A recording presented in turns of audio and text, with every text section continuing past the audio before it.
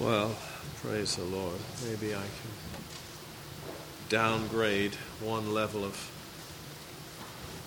winter attire to get through the morning.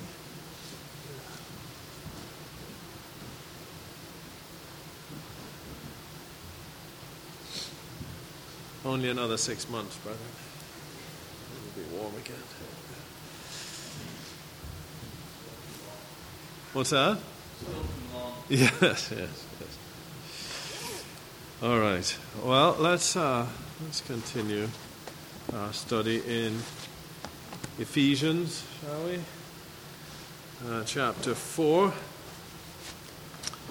and maybe we'll read the first 16 verses. Hopefully, finish this morning.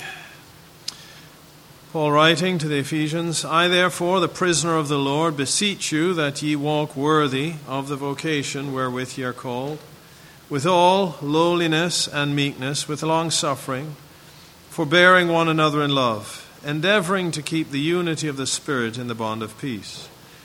There is one body and one Spirit, even as ye are called, in one hope of your calling. One Lord, one faith, one baptism, one God and Father of all, who is above all and through all and in you all. But unto every one of us is given grace, according to the measure of the gift of Christ. Wherefore he saith, when he ascended up on high, he led captivity captive, and gave gifts unto men. Now that he ascended, what is it but that he also descended first into the lower parts of the earth? He that descended is the same also that ascended up far above all heavens, that he might fill all things. And he gave some apostles, and some prophets, and some evangelists, and some pastors and teachers, for the perfecting of the saints, for the work of the ministry, for the edifying of the body of Christ, till we all come in the unity of the faith and of the knowledge of the Son of God, unto a perfect man, unto the measure of the stature of the fullness of Christ, that we henceforth be no more children, tossed to and fro, and carried about with every wind of doctrine by the sleight of men and cunning craftiness, whereby they lie in wait to deceive, but speaking the truth in love, may grow up into him in all things, which is the head, even Christ, from whom the whole body, fitly joined together and compacted by that which every joint supplieth, according to the effectual working in the measure of every part, maketh increase of the body unto the edifying of itself in love. Let's pray. Father, we are unspeakably privileged to have thy word in the Scriptures and in our hearts. Grant us to properly understand and receive thy word this morning and grow thereby and bear fruit, Father, with patience. In Jesus' name, amen. Amen. Last week we... Yes, sir. You want me to speak louder? Is that unusual to this morning, or? Oh, for you to hear. Okay, not for the recording. No, people. All right. Sure, I can do that.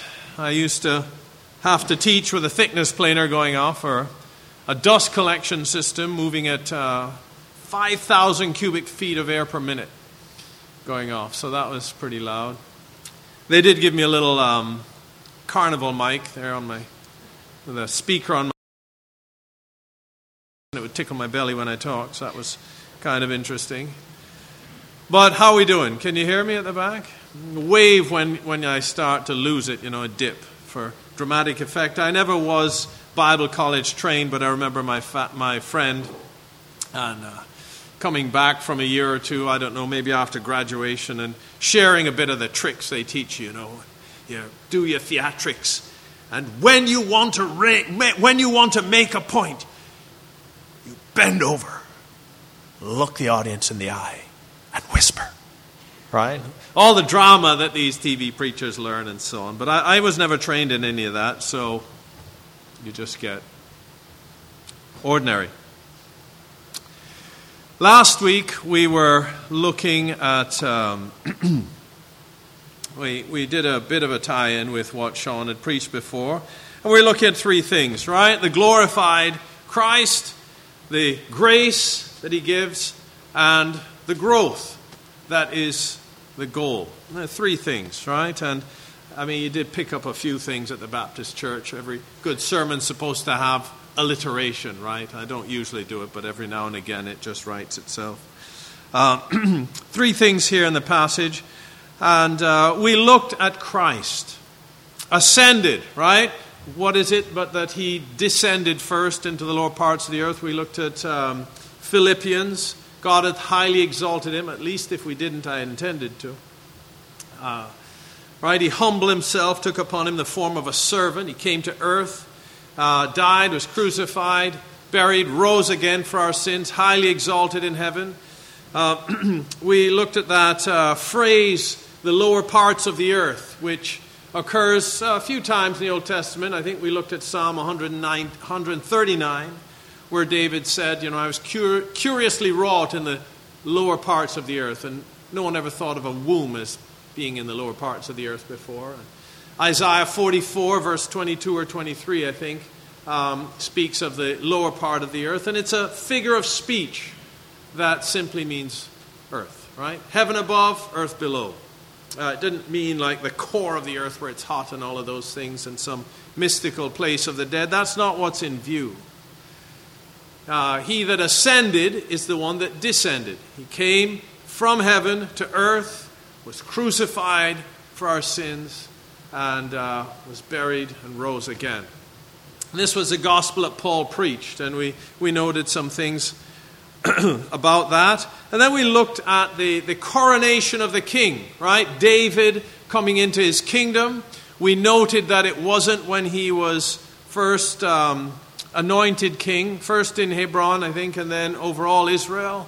That was relatively nondescript, but after he was returning from having fled or exiled by Absalom's rebellion, and he said, I think, to Joab, what have I to do with you, ye sons of Zeruiah?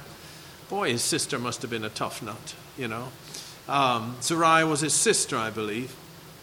And they wanted to kill Shimei because he had been railing at David and throwing stones at him when he fled. And David said, do I not know that I am this day king in Israel? I think that's 2 Samuel 19, that passage there. Just reviewing what we looked at last week. And we looked at the coronation of the king, right? Because here in Ephesians, verse 8, wherefore he saith, when he ascended up on high, he led captivity captive and gave gifts unto men. I think that's Psalm 68:18. Thou hast received gifts for men, yea, for the rebellious also. And we looked at how the king, on day of coronation, he was distributing gifts of life. Shimei was pardoned. Ziba, you remember, Mephibosheth, they were given gifts of land and life and pardon. And this is befitting for a king in victory, handing out and distributing gifts. This is a picture of Christ. Having ascended, he gave gifts unto men. We see that picture there in David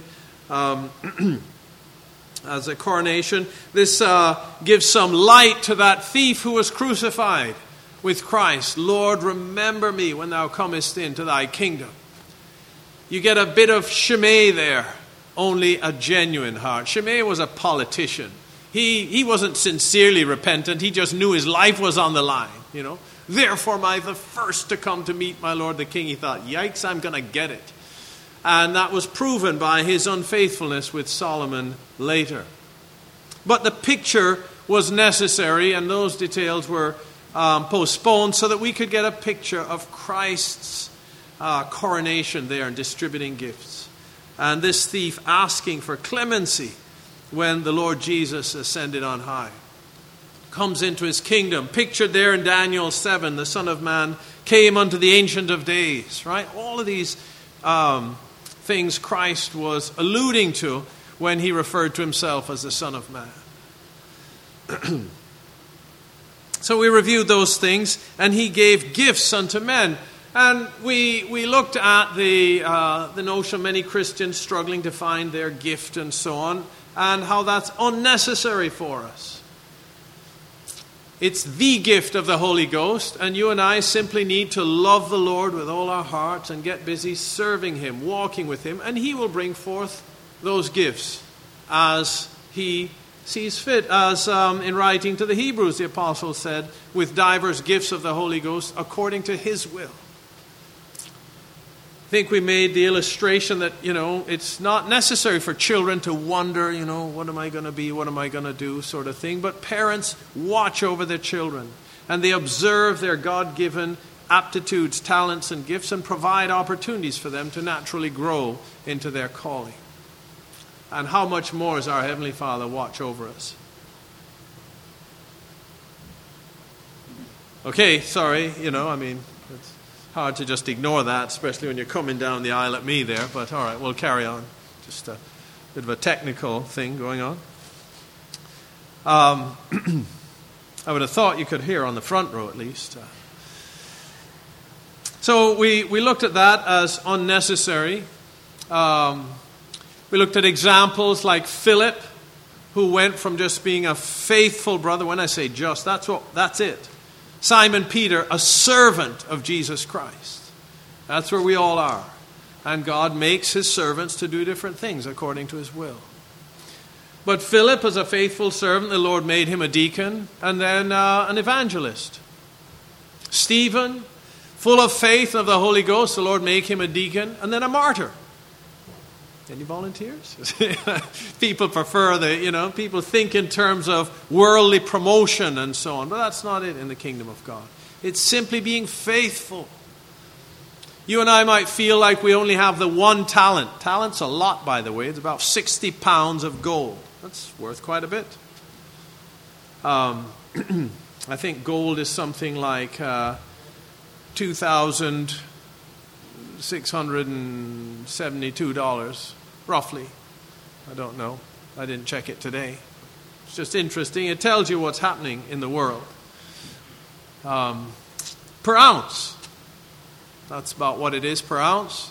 So if you have 16 times that, you could be, let's call it 50,000 a pound.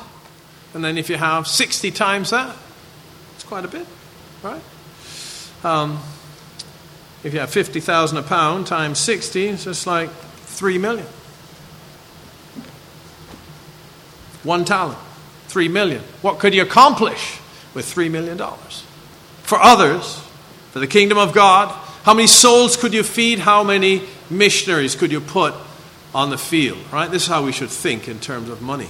How many poor could we feed? How many missionaries could we support? So we might all think of ourselves as having 1 talent, but let's be faithful with it. And there are diversities of gifts and operations, and we might look at some of those a little bit, right? Well, I've got less competition now. How are we doing? Do I still need to holler? Wind it down now? Okay. It's just to keep me on my toes, right? That's all this is. It's all planned. Gifts. One thing we want to look at here. Unto every one of us is given grace, according to the measure of the gift of Christ. This is where it starts. And brethren, we need to think of it in terms of grace. It's all part of a flow of God's grace, His favor, and these things that are distributed. It's all part of grace. There's no sense of self-importance. My gift. No, it's God's gift. Paul wrote, we've got some scriptures jotted down here. Just minimize the time hunting for them with my ever-failing memory. Paul wrote some things to Timothy about, he wrote to the Corinthians. Let's look at a few of these things to get a feel for it. In fact, let's go into the Corinthian letter first. 1 Corinthians 15, I think, is where we want to go.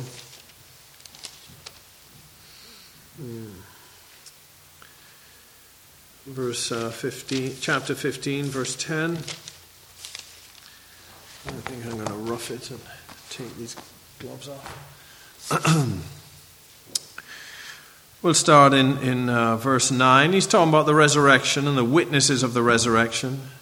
Verse 9, "For I am the least of the apostles, that am not meet to be called an apostle, because I persecuted the church of God. But by the grace of God I am what I am. And his grace, which was bestowed upon me, but was not in vain. But I labored more abundantly than they all, yet not I, but the grace of God which was with me." Now, Paul was an apostle, and that's what he's speaking of, right? I'm the least of the apostles.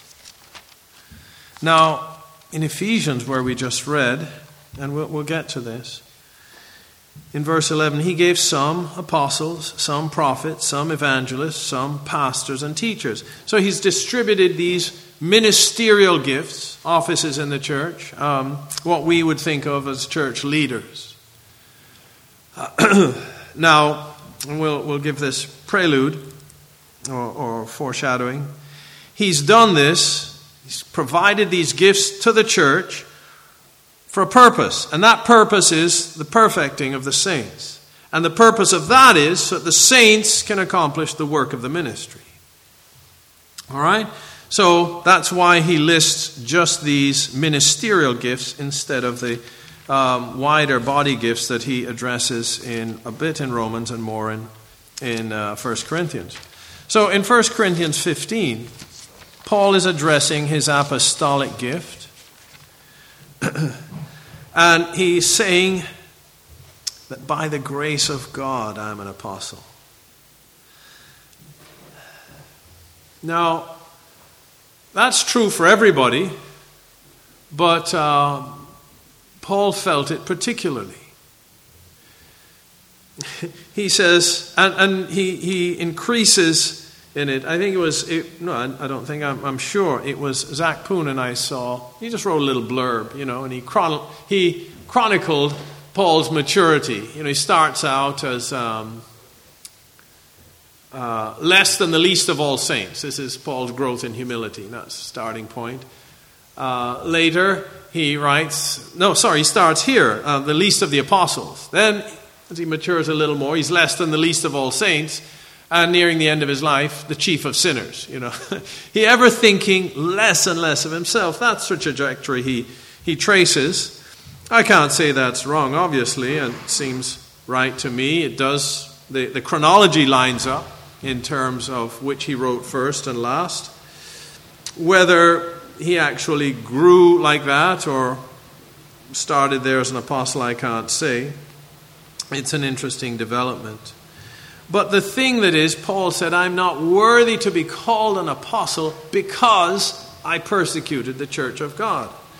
None of the apostles, I expect none of them felt, I'm worthy to be an apostle. Yeah, I think, really, I should have been an apostle and the Lord did right by choosing me. I'm very skeptical that any of them would have thought that. Maybe Judas, but none of the men, and certainly not after they were filled with the Holy Ghost. They might have thought that before. Remember, they were jostling for who was going to be the greatest. James and John got their mum in there to try and finagle the top two seats next to Christ. But after the Holy Ghost had done his work, applying the cross of Christ to their hearts, I'm extremely skeptical that was a thought that any of them entertained. And yet, knowing all of that, in that light where no one's worthy to be an apostle, Paul says, I'm not even worthy to be unworthy. You get the point? Because I persecuted the church of God. These other men, they were taken from the mass of Judaism, some zealots and some bit compromised like Matthew, as a tax collector. But I was a persecutor. I was an enemy. I was actively seeking to destroy the kingdom of God. These men were at least trying to build it up. And he made me not just saved, which would have been good enough. I'd have been happy to be Mephibosheth. I'd have been happy to have been pardoned like Shimei or the thief on the cross. But he took me and made me an apostle. This was Paul's thinking. By the grace of God, I am what I am. And he writes to Timothy. We'll jump to it and come back here to 1 Corinthians 15. To Timothy, he writes in chapter 1 and verse 12 of his first letter to Timothy.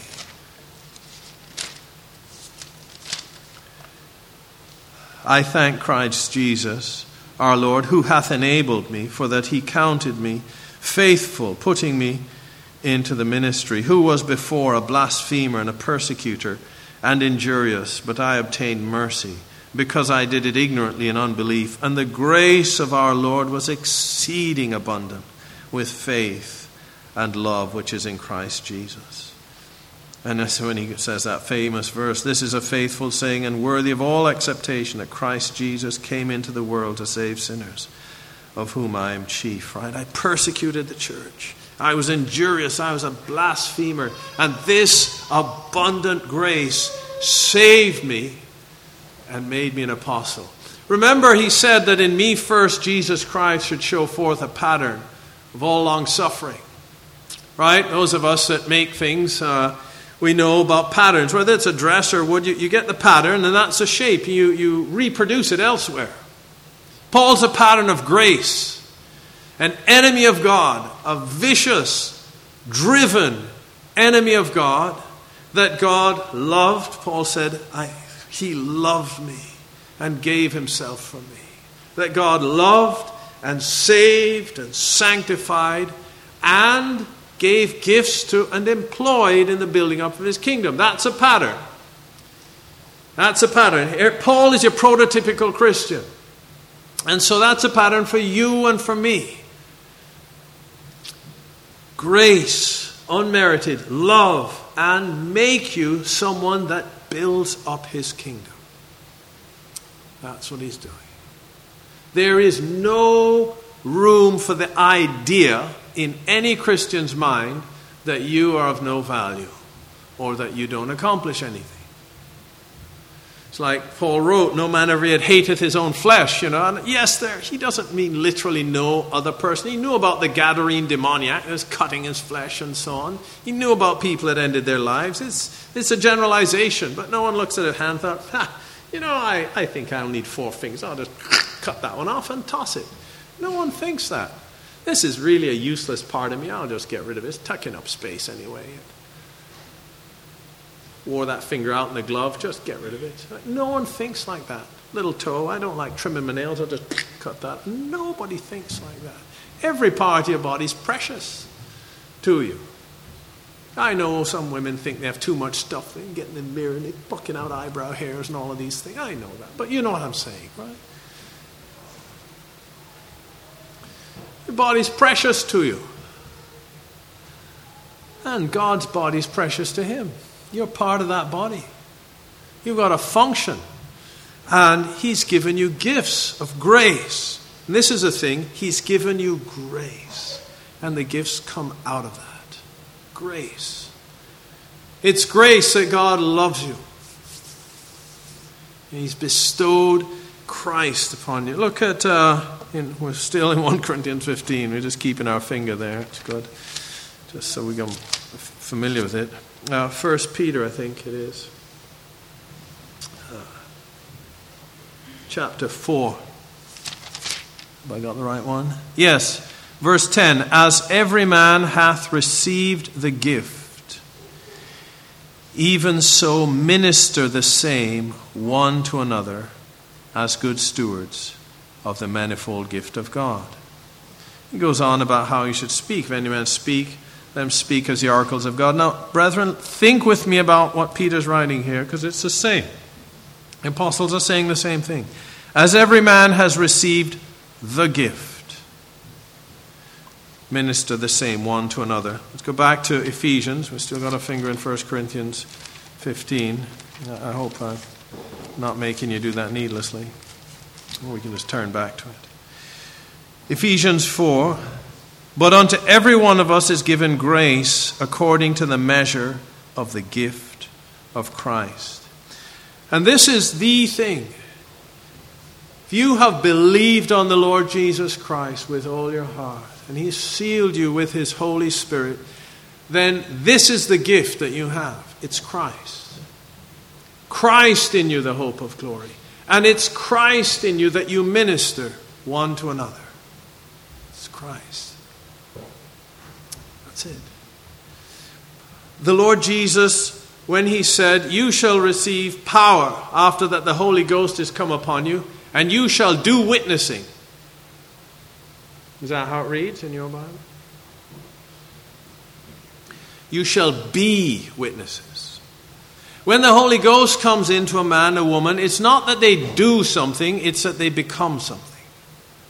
You shall be a witness.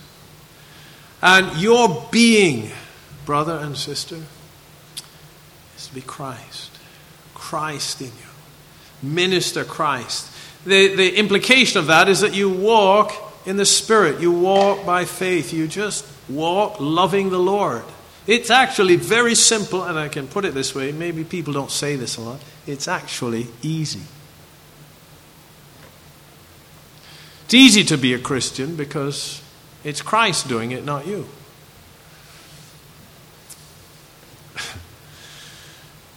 You just have to die. And that's been done for you as well. It really is quite easy.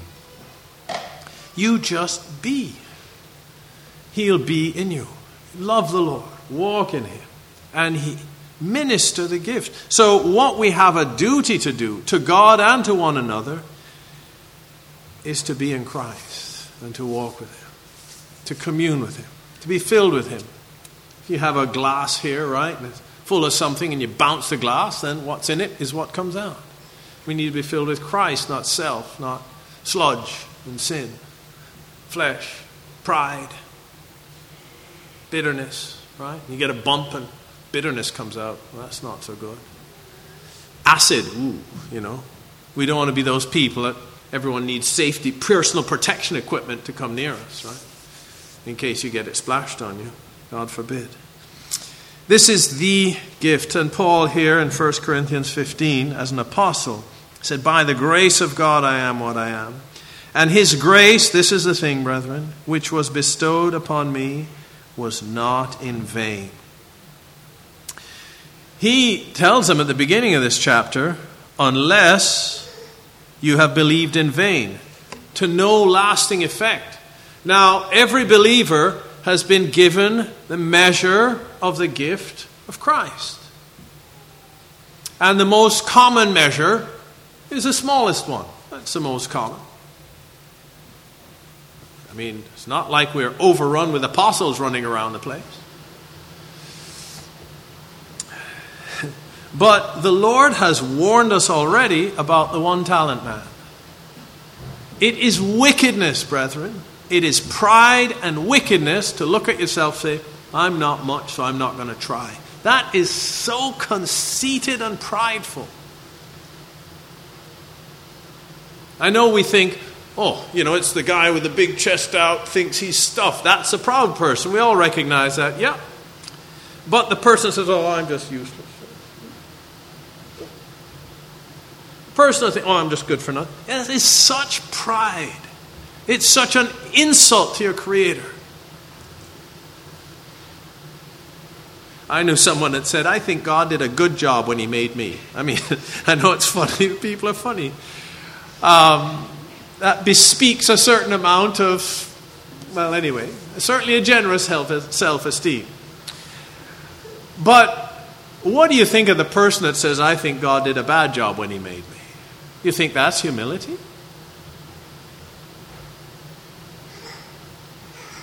That's pride.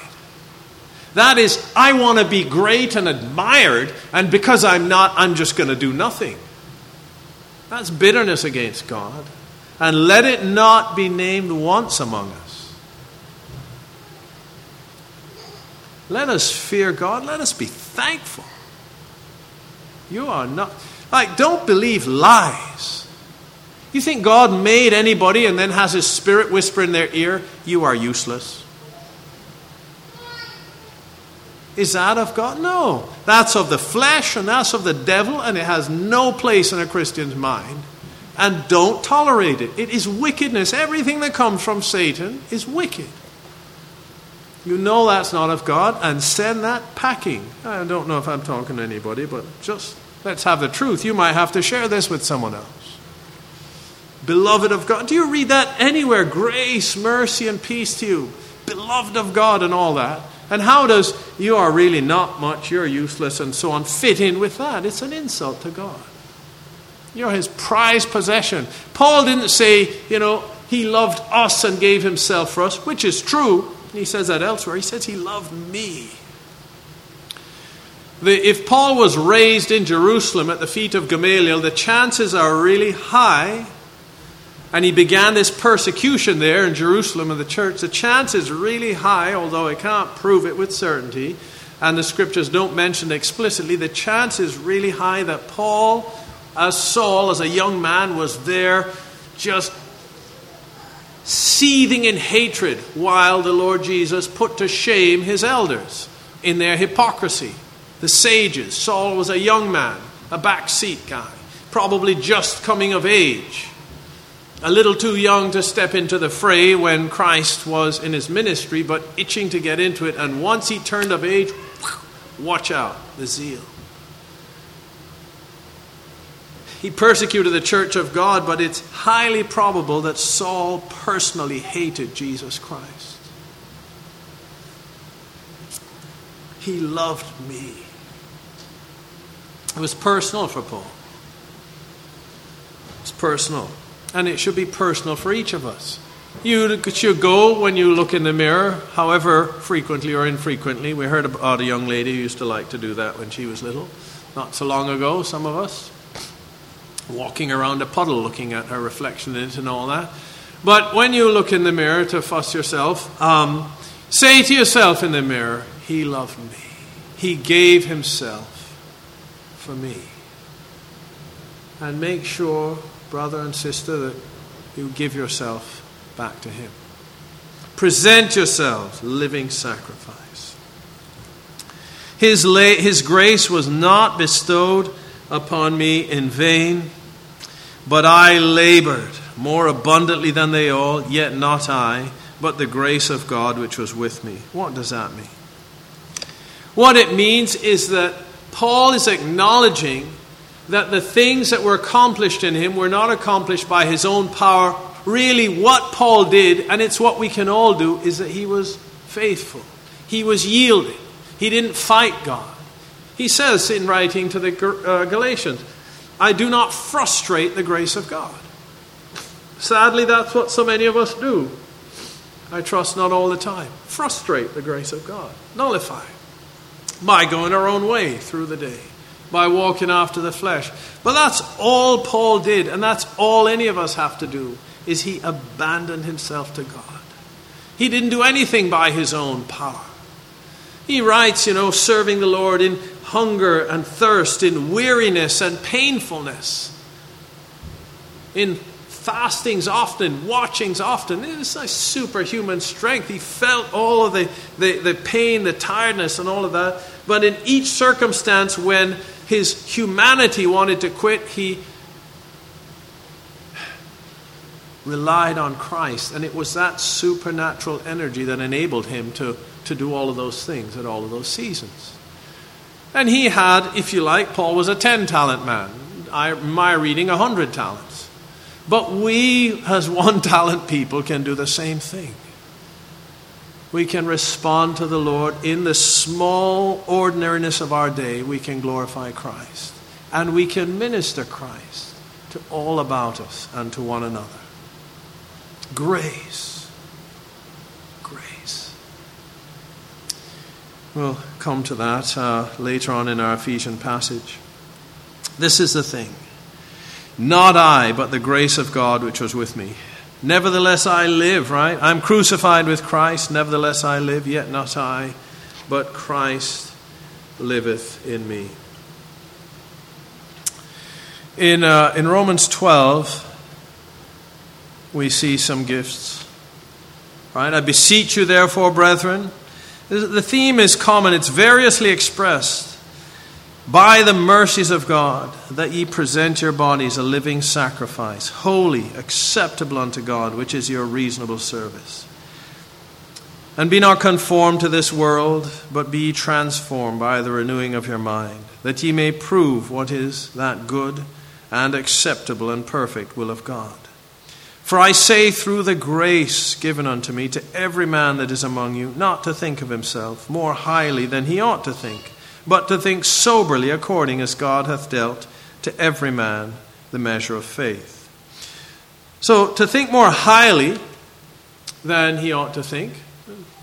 Got a pastor or teacher and I think I'm an apostle. And off he goes to try and do apostolic things.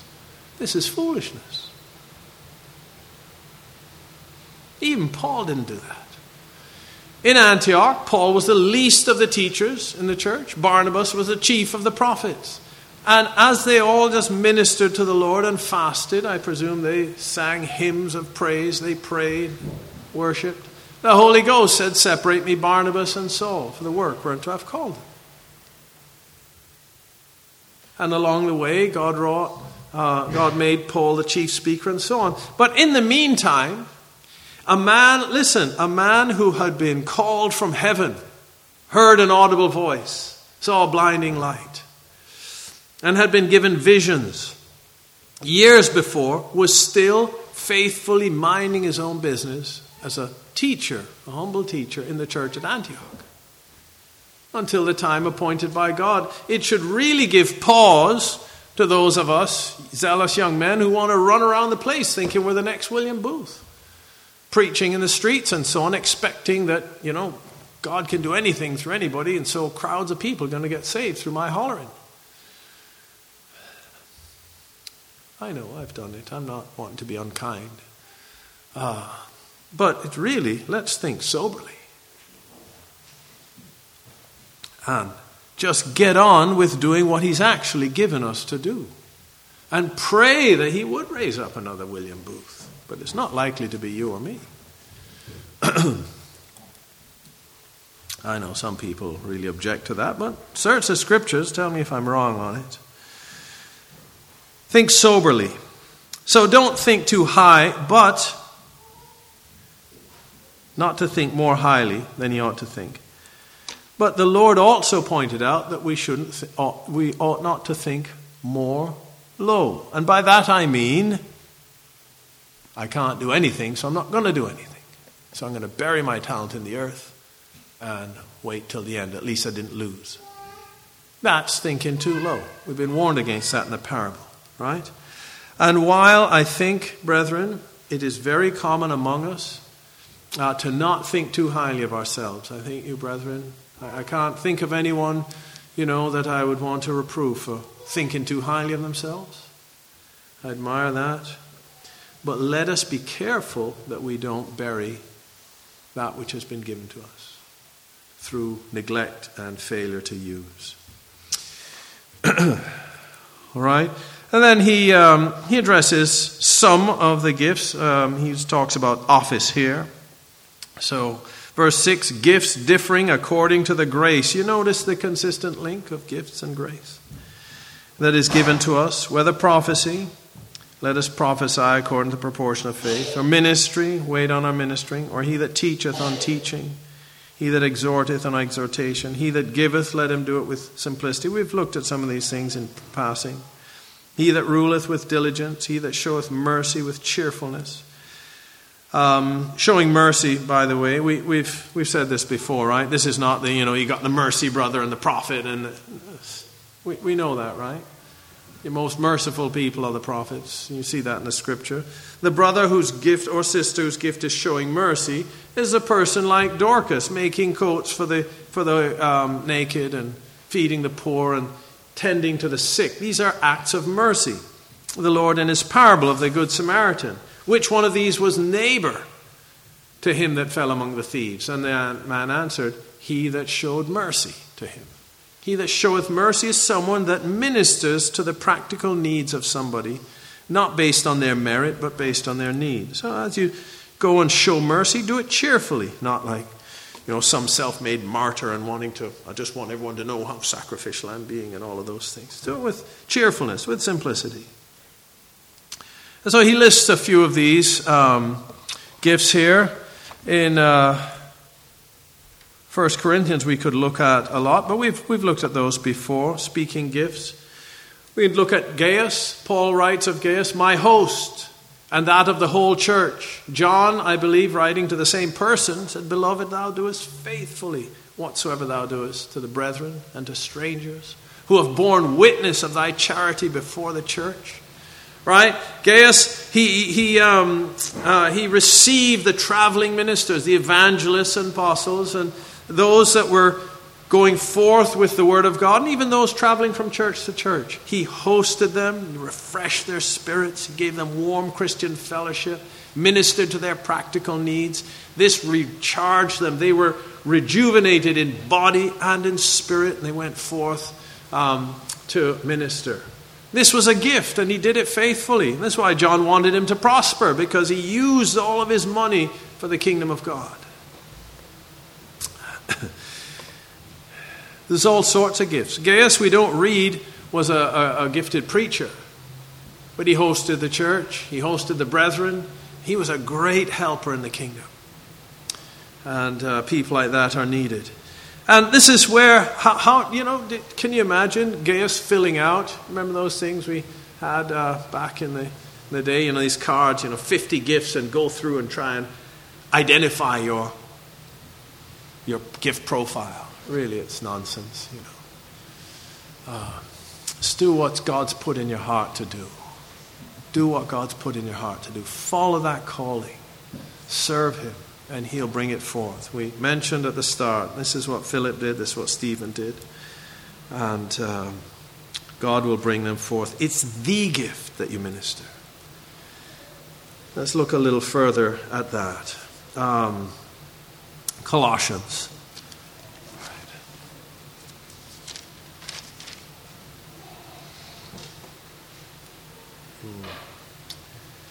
Where are we at here? I have it in my mind, it's Colossians, but I've got the wrong passage. Yes, I didn't write it down. Colossians 3.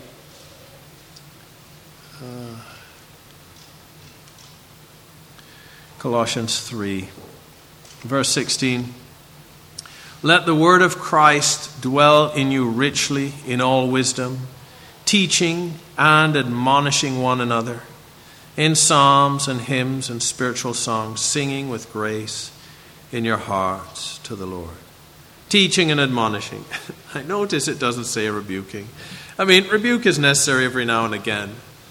But you understand, teaching is telling someone what to do. Admonishing is reminding them what to do, emphasizing it. Rebuking is telling them what they did wrong or should have done or didn't do, right? And that's not mentioned.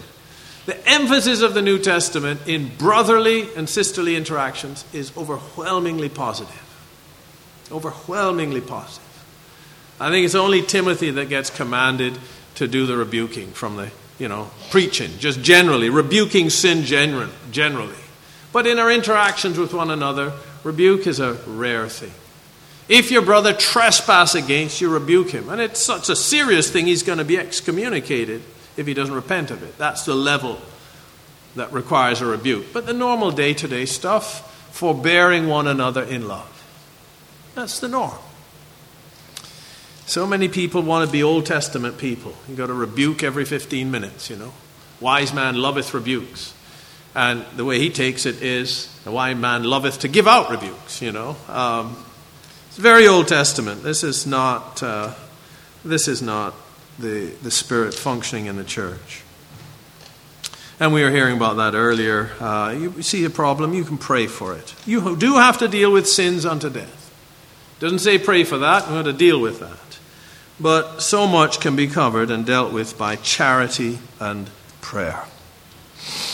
And the Word of God. So many, I remember being taught this as a very young Christian. And I'm so glad. So many people trying to be the Holy Spirit. They think they see something in someone's life and they're out to deal with it. And it's not God's time at all. The person doesn't get it, doesn't receive it. God will show it to them later. In the meantime, He wants to teach you how to love. Too many people worried about where the other person's at with the Lord, not worried about where they're at. But I trust it's not so among us. Let the word of Christ dwell in you richly. This is the same thing, right? As every man has received the gift, even so minister the same as good stewards of the manifold grace of God. Brethren, this is basic. Christ in you, minister Christ one to another, as the circumstance requires. And the more our minds are renewed, Romans 12, be transformed by the renewing of your mind. The more our minds are renewed, the more the Word of God fills us in our understanding and our heart, the more it'll come out of us.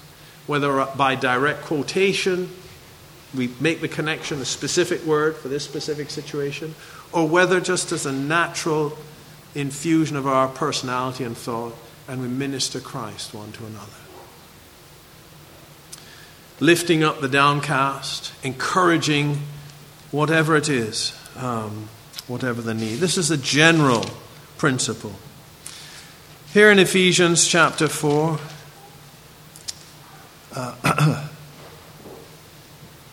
where we are, verse 15, speaking the truth in love, right? Putting away the child days where you're tossed to and fro, carried about with every wind of doctrine. Oh, this new thing, this preacher, that teaching, these series of lectures, this way and that way. And some of them are charlatans, crafty, trying to deceive you. No. Speaking the truth in love. This is one of those passages that has been so abused and misused.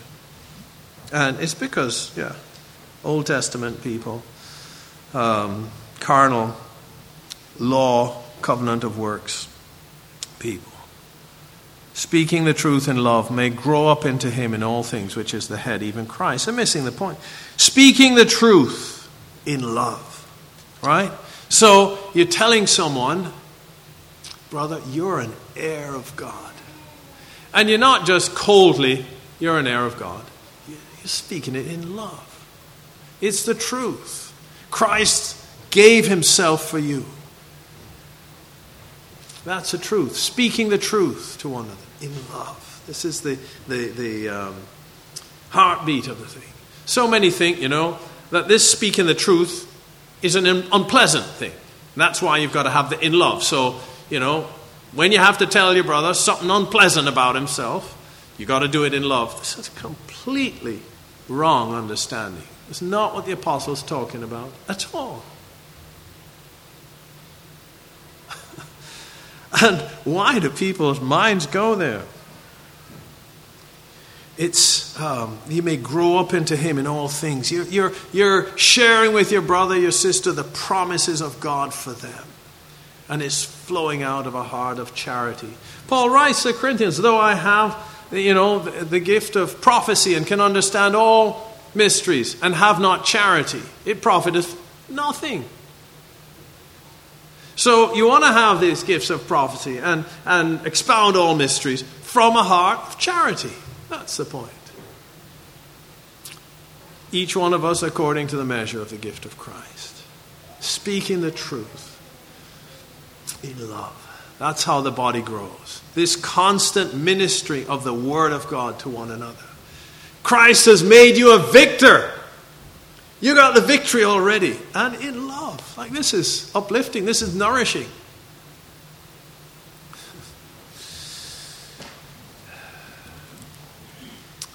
That's how we'll grow. A couple more passages and we'll look at that growth.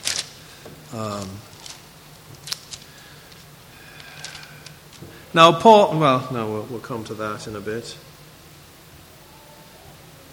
I think maybe we will go into that. Let me just check here if we've looked at all we want to. Yeah.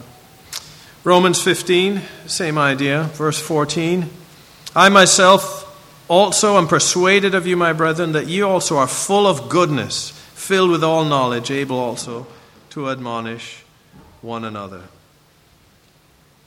Nevertheless, brethren, I have written the more boldly unto you in some sort, as putting you in mind, because of the grace that is given to me of God. There it is again, that I should be the minister of Jesus Christ to the Gentiles. Gifts are by grace. It's all of God. A few more passages as we look to wind down. Yeah.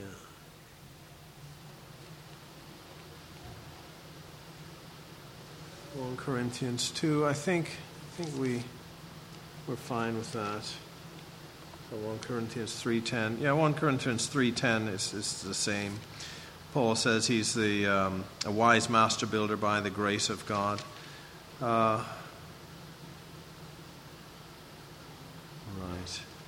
Yeah. Okay. Let's move on. Let's move on.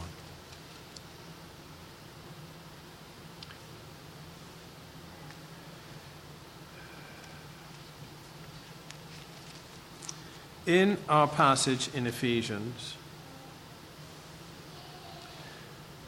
Paul's talking about the perfecting of the saints and the work of the ministry, the edifying of the body of Christ. Till we all come in the unity of the faith and of the knowledge of the Son of God, unto a perfect man, unto the measure of the stature of the fullness of Christ. And then he talks, again, speaking the truth in love, we've just read that, may grow up into him in all things, which is the head, even Christ. Verse 16, from whom the whole body, fitly joined together, and compacted by that which every joint supplieth, according to the effectual working in the measure of every part, maketh increase of the body unto the edifying of itself in love. So what he's saying is that the ministers, this is where you'll see in a different translation, and then they'll take that title, equipping the saints. This is where this idea has come from. The idea is that the purpose of the ministry of the apostles and prophets and pastors and teachers is to bring the Christians into their place of ministry. That's their purpose. It's like... it's not an end unto itself. It's become that in modern church models.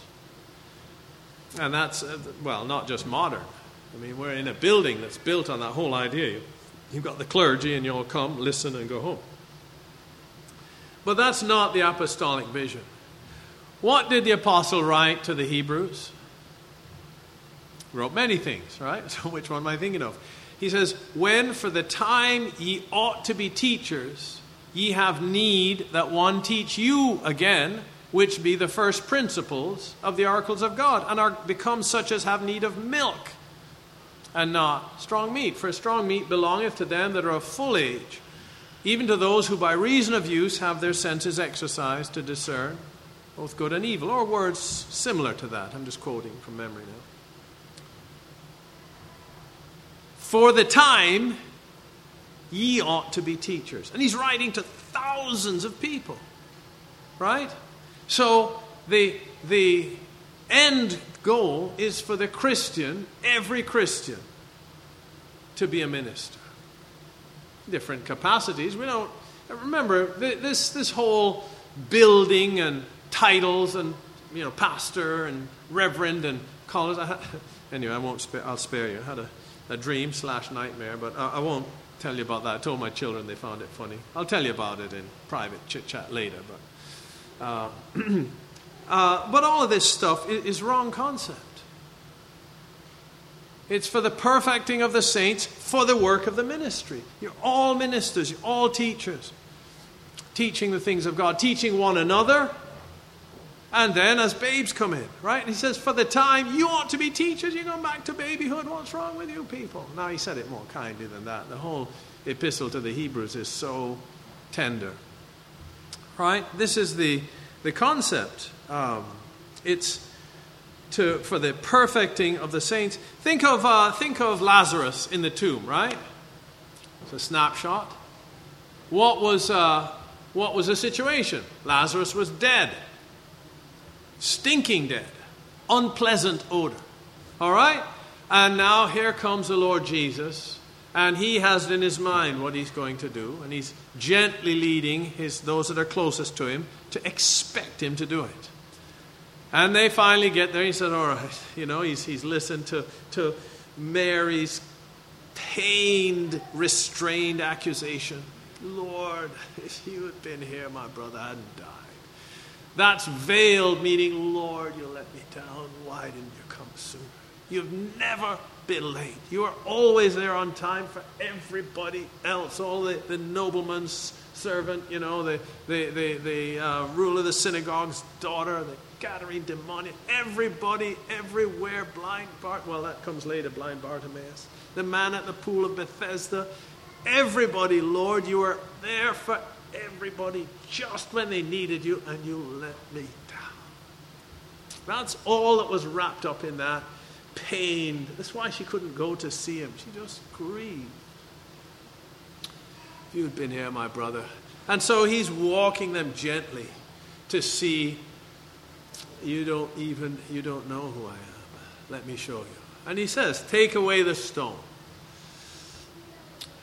All right? And he does what only the Word of God can do. Lazarus, come forth. And the dead lived. Now this is only possible by Christ Jesus today even.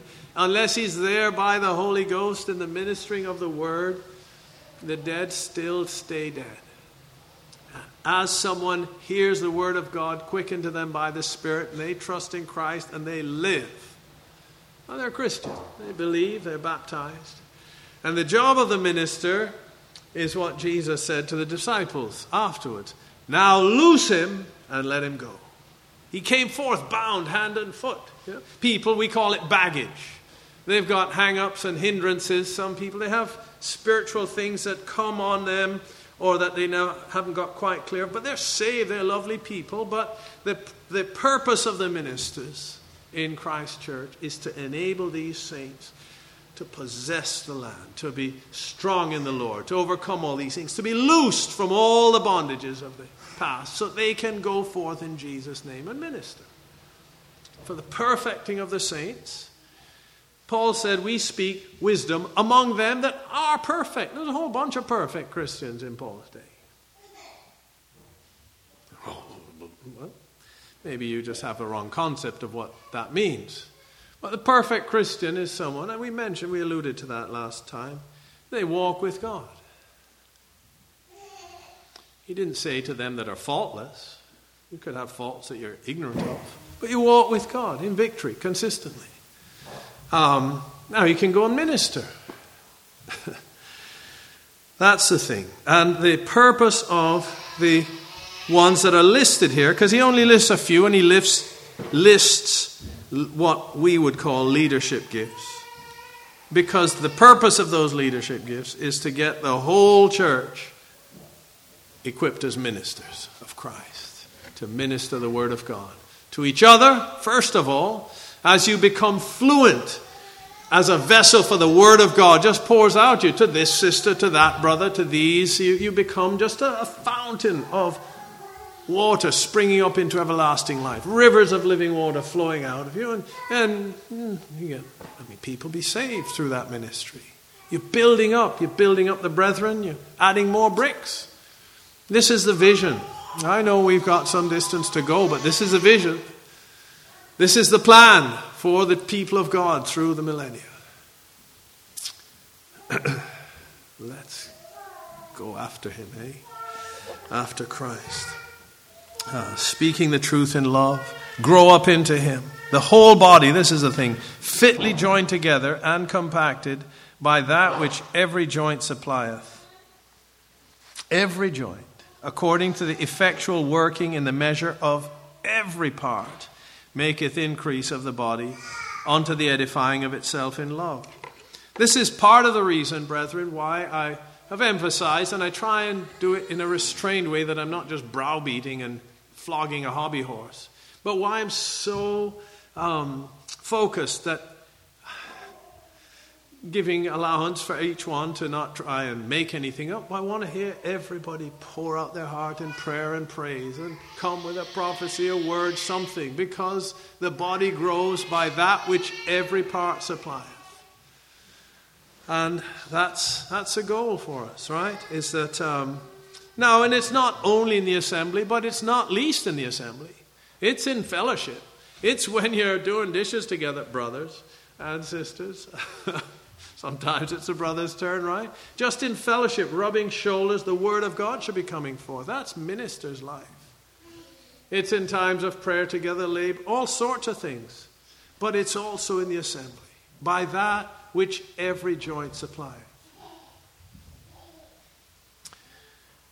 That's God's will. It's not a front-centered Christian congregation. I realize that there is some prominence of time given to the systematic and continued exposition of the word. That's by God, that's necessary. But there's ample time given, not only for corporate and collective singing, but in the individual voices to be heard in praise and prophecy and testimony. That which every joint supply. That's our body. My body needs some repair. I did something very foolish in the summer, and I'm paying for it now. Some of us just have to accept that we're getting older and grayer and not do things that belong to youth. But yeah, the whole body is working to repair it. The heart's pumping the blood, and different things, and trying to eat and sleep and do a bit of exercise. It's one. The whole body works together. Well, you got an infection. There's all kinds of things going on to try and turn that around. White blood cells and all kinds of things. Nutrients and organs are churning out stuff to help, and it's bloodstream sending it down there. If you've got an infection in your toe. The whole body works together. And God uses that. He's created it that way. Elsewhere it'll say if one member suffer, all suffer with it. If one's honored, or they all rejoice with it. Read these words again in verse 16, brethren. Right? We're growing up into the head, even Christ, and we're oh dear, we'll wind it down there.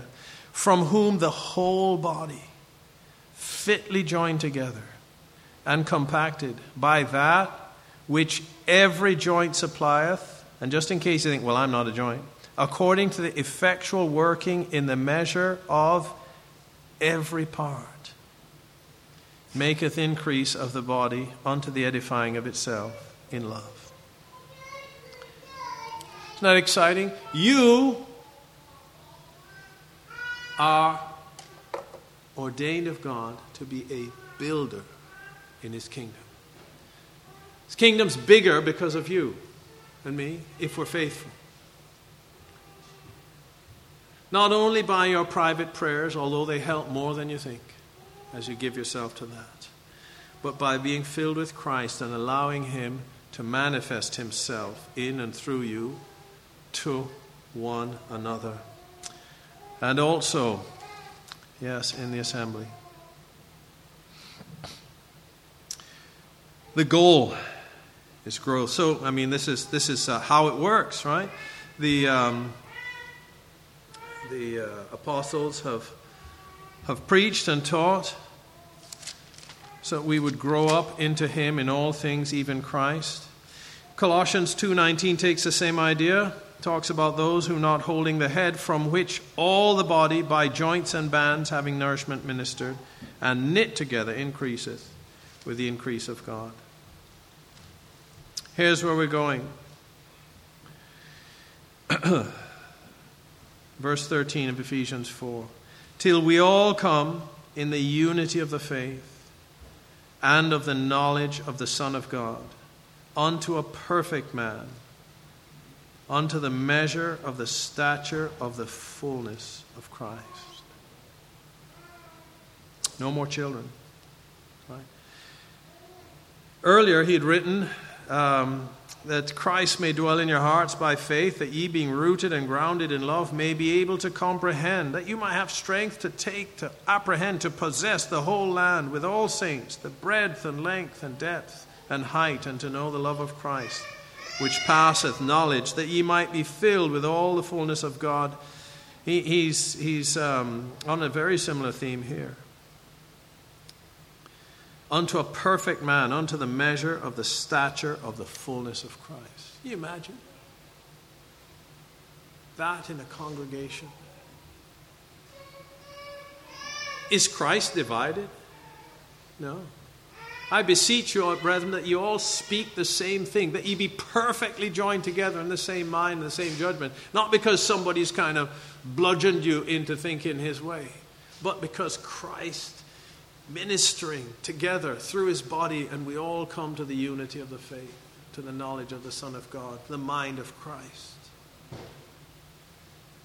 Christ in you, the hope of glory. Whole church, you imagine. This is Paul's encouraging the Corinthians along this line. If all prophesy and there come in one, he is judged of all, he's convinced of all. And so falling down on his face, he'll confess that God, he'll worship God and confess that God is in you of a truth. Christ in each one, ministering to each one until we all grow together and come to the fullness. What's that look like? That's a whole congregation looking like Christ Jesus. In unity. Isn't this what he prayed? That they all may be one as thou, Father, art in me. They may be one in us. It's real, brethren. It has been done by God in churches through the ages, and it can be done by him in our congregation and in others around. And how can we settle for anything less than that in our aspirations? How can we accept the status quo that is North American Christianity? We're called to heaven, to the fullness of the measure of the stature of Christ. Just read in your Gospels. Whom seek ye? Jesus of Nazareth. I'm he. Just think of the dignity of the Lord Jesus. I thank thee, Father, that thou hearest me always. That thou hearest me, and I knew thou hearest me always. Imagine a congregation where they gather for prayer and pray as one man with such confidence, and heaven is moved right then and there. It's for us, brethren. It's our calling. Let us not faint. Let us seek to grow. You're like the little children, on the doorpost, measure it, got a line, and up the next day trying to stretch without stretching, because we don't want to cheat, but we do want to be taller. And it's really hard to grow noticeably for one day, and then over the course of a year, and we'll grow it. Let's go for it. The fullness of the measure of the stature of Christ.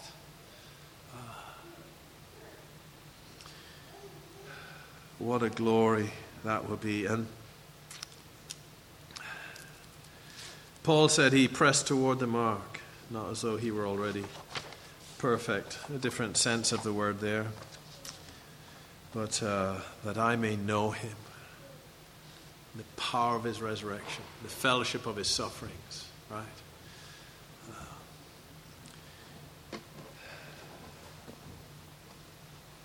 And then he said, I'm now ready to be offered. Time my departure's at hand. I have finished my course. I've kept the faith. I've fought a good fight. Henceforth there's laid up for me a crown of righteousness. This wasn't a man just hanging around a bus stop until Jesus came. This was a man running full tilt to meet him. And let us follow that faith. Let's pray, shall we?